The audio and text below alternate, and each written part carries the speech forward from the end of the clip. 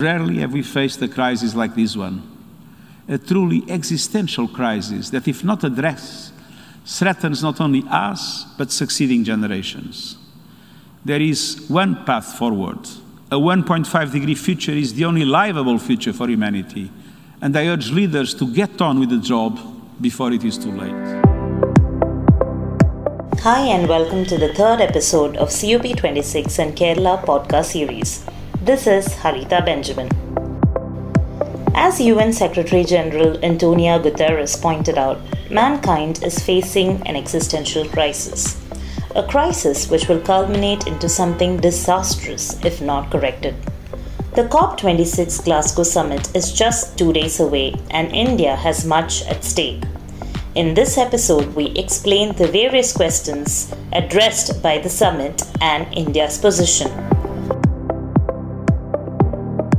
So why the hype?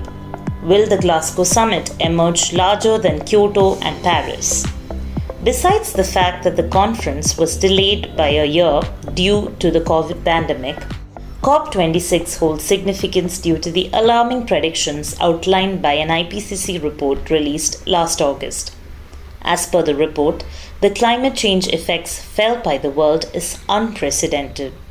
That is, the rapid deterioration of climate which occurred in the past 150 years is similar to the changes felt by the world in 2000 years. The report finds that unless there are immediate, rapid and large-scale reductions in GHG emissions, limiting global warming to 1.5 degrees Celsius or even 2 degrees Celsius will be beyond reach. So what will happen if the globe warms at 1.5 degrees Celsius in, say, the next 20 years? Increasing heat waves, longer warm seasons, and shorter cold seasons. If this increases to 2 degrees Celsius, heat extremes would more often reach critical tolerance thresholds for agriculture as well as health. And we are already feeling the brunt of climate change in India, particularly Kerala. Heavy rainfall, cloudbursts, landslides, floods, coastal erosion, the list goes on. Well, we all know that the greenhouse gases, including carbon dioxide, spur climate change. What most of us fail to infer is the intensity and extent of these emissions. Here's a fact from the IPCC report.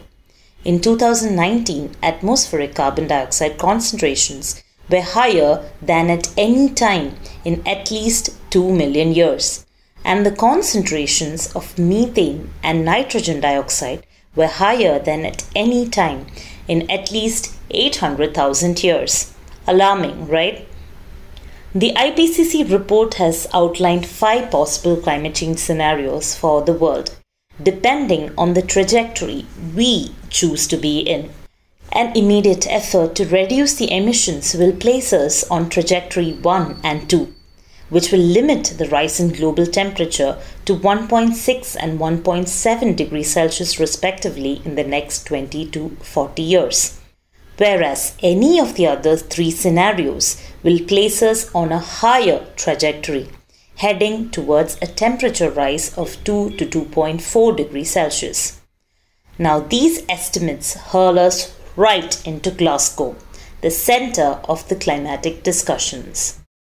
While continuing the negotiations at Paris, the UNFCCC is likely to push for a net zero target commitment from nations this time. Net zero, or carbon neutrality, is the state in which countries' emissions are compensated by absorptions of GHGs through natural means as well as the removal of carbon dioxide from atmosphere through futuristic technology. Now, this involves a slight departure from the concept of carbon markets which were introduced at the Kyoto Protocol. At Kyoto, developed nations who were major contributors to the emissions were assigned specific reduction targets, going by the polluters pay principle, and common but differentiated responsibilities. Developing countries which had no binding targets could reduce their emissions and earn carbon credits.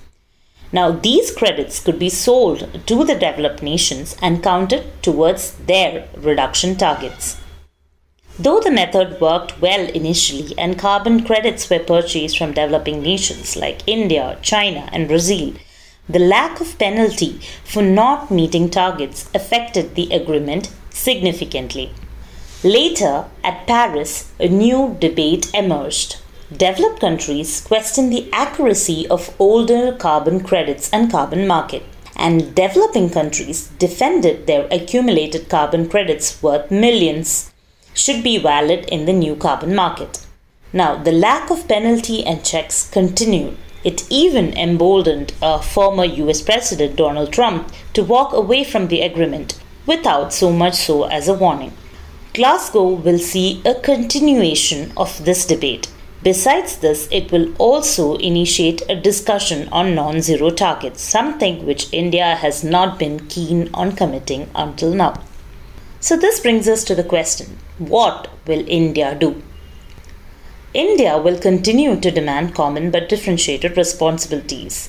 In fact, it has been gathering support from smaller nations for a better representation of the developing world at the summit. It has two leverage points for its case. One, though the third largest emitter of carbon dioxide in the world, India's annual per capita carbon emission is 1.96 tons per person. Compare this to China's 8.4 tons per person, America's 18.6 tons per person, and the world average of 6.64 tons per person. 2. Its ambitious plans to set up 450 gigawatts of renewable energy capacity by 2030. So, India will definitely push the developed nations to honor its broken commitments before promising a thing. And the word is that it will most likely seek a commitment for more than 100 billion from them. For now, it's time to wait with our fingers crossed, for the fate of the planet lies in the hands of a few leaders at a conference many, many miles away.